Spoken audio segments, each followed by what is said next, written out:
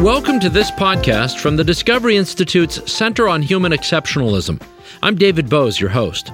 Discovery Institute senior fellow and author Wesley J. Smith published a column in the Weekly Standard exploring a recent failed attempt by PETA, the People for the Ethical Treatment of Animals, to get the courts to recognize SeaWorld killer whales as persons under the 13th Amendment.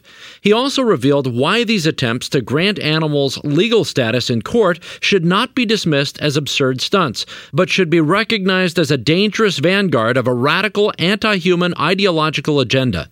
I recently had the opportunity to speak to him about why these cases are much more than the publicity stunts they seem. When People for the Ethical Treatment of Animals, PETA, went to court to try and get SeaWorld's killer whales listed as slaves under the 13th Amendment, I dismissed it as a publicity stunt, but they were really on a fishing expedition, pun intended, so to speak. Describe what they were seeking to do. Right. Well, first off, anything PETA does of this kind, of course, is a publicity stunt. They are masters at getting in the media. But they have an ideology, and I think people have to understand that animal rights is not the same thing as animal welfare. And often the two terms get conflated, so that in the Michael Vick situation, the animal abuse situation, the dog fighting, that was talked about as an animal rights case when it really wasn't. It was an animal welfare case and an animal abuse case. Mm-hmm. Animal rights of the kind that PETA practices is an ideology. And this ideology says that humans and animals have equal moral value, and therefore anything that is done to an animal should be viewed as if the same thing were done to a human being. Hence, they brought a lawsuit, and by the way, the whales were named as plaintiffs in that lawsuit: Tilikum, Katina, Corky, Kasatka, and Ulysses. And they sought to have the whales sought to be able to sue to have themselves declared slaves under the 13th Amendment. And the reason they said that should work is because the 13th Amendment doesn't specifically state that a slave is a human being. Well, of course, it was deemed that. You don't have to state it, you know? Right. Well, what the judge did, and now this is the Ninth Circuit Court of Appeals, and of course anything can happen in the Ninth Circuit, and a lot of times radicals file litigation in this area in the hope that lightning will strike. This particular judge said, no, you have to understand that at the time the 13th Amendment was enacted, that a slave was deemed to be a person, which is the same thing as a human being, case dismissed. Well, the reason I wrote the article in the Weekly Standard that I think generated this interview is that there is a tremendous effort about to get underway among animal rights legal activists to have whales, chimpanzees, perhaps pigs, and other what we used to call higher mammals declared persons based on their supposed capacities. And this is something that is being done in order to support a very urgently desired goal in animal rights advocacy, again, distinguishing it from animal welfare. Mm-hmm. To be able to have animals bring lawsuits. It's called animal standing. And the idea would be, obviously, that let's say some animal rights activists are against cattle ranching. Well, they bring a lawsuit to have the cattle herd sue the rancher to declare abuse and so forth. This already occurs, by the way, in Switzerland. There is one canton in Switzerland in which animals are appointed lawyers and are able to bring lawsuits. The last one I heard was a lawsuit brought on behalf of a dead pike who had been caught while fishing, and the claim of the dead pike was that the fishing was abusive because it took too long to catch it, and of course the pike became dinner. Now, we can laugh at that, but believe me, these are very serious people with hundreds of millions of dollars potentially at their beck and call to bring these cases.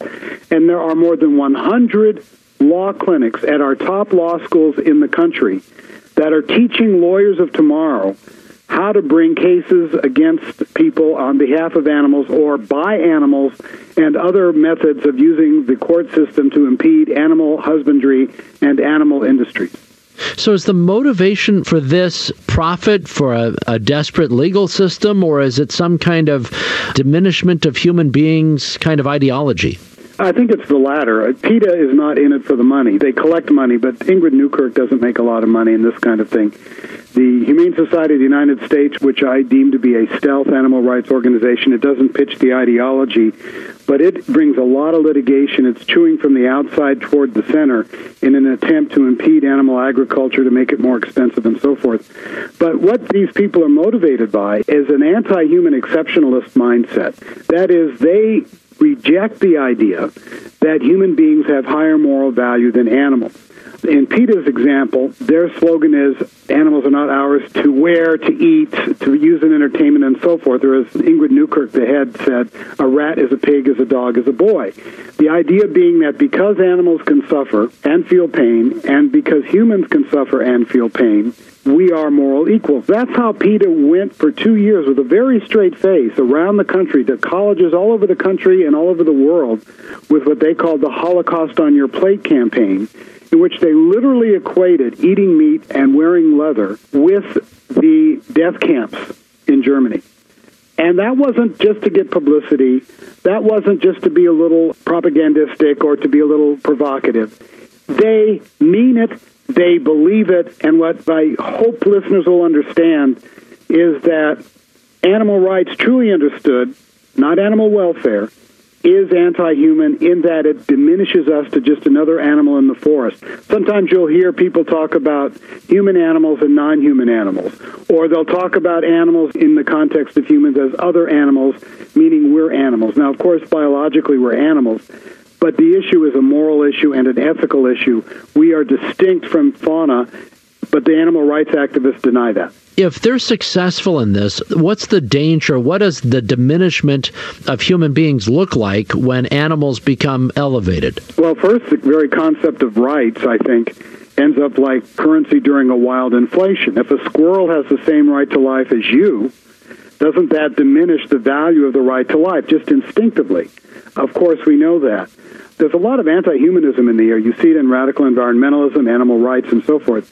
You end up with a self-regard as a species that is far less than it should be. And if we think of ourselves merely as another animal in the forest, I submit that's eventually how we will act.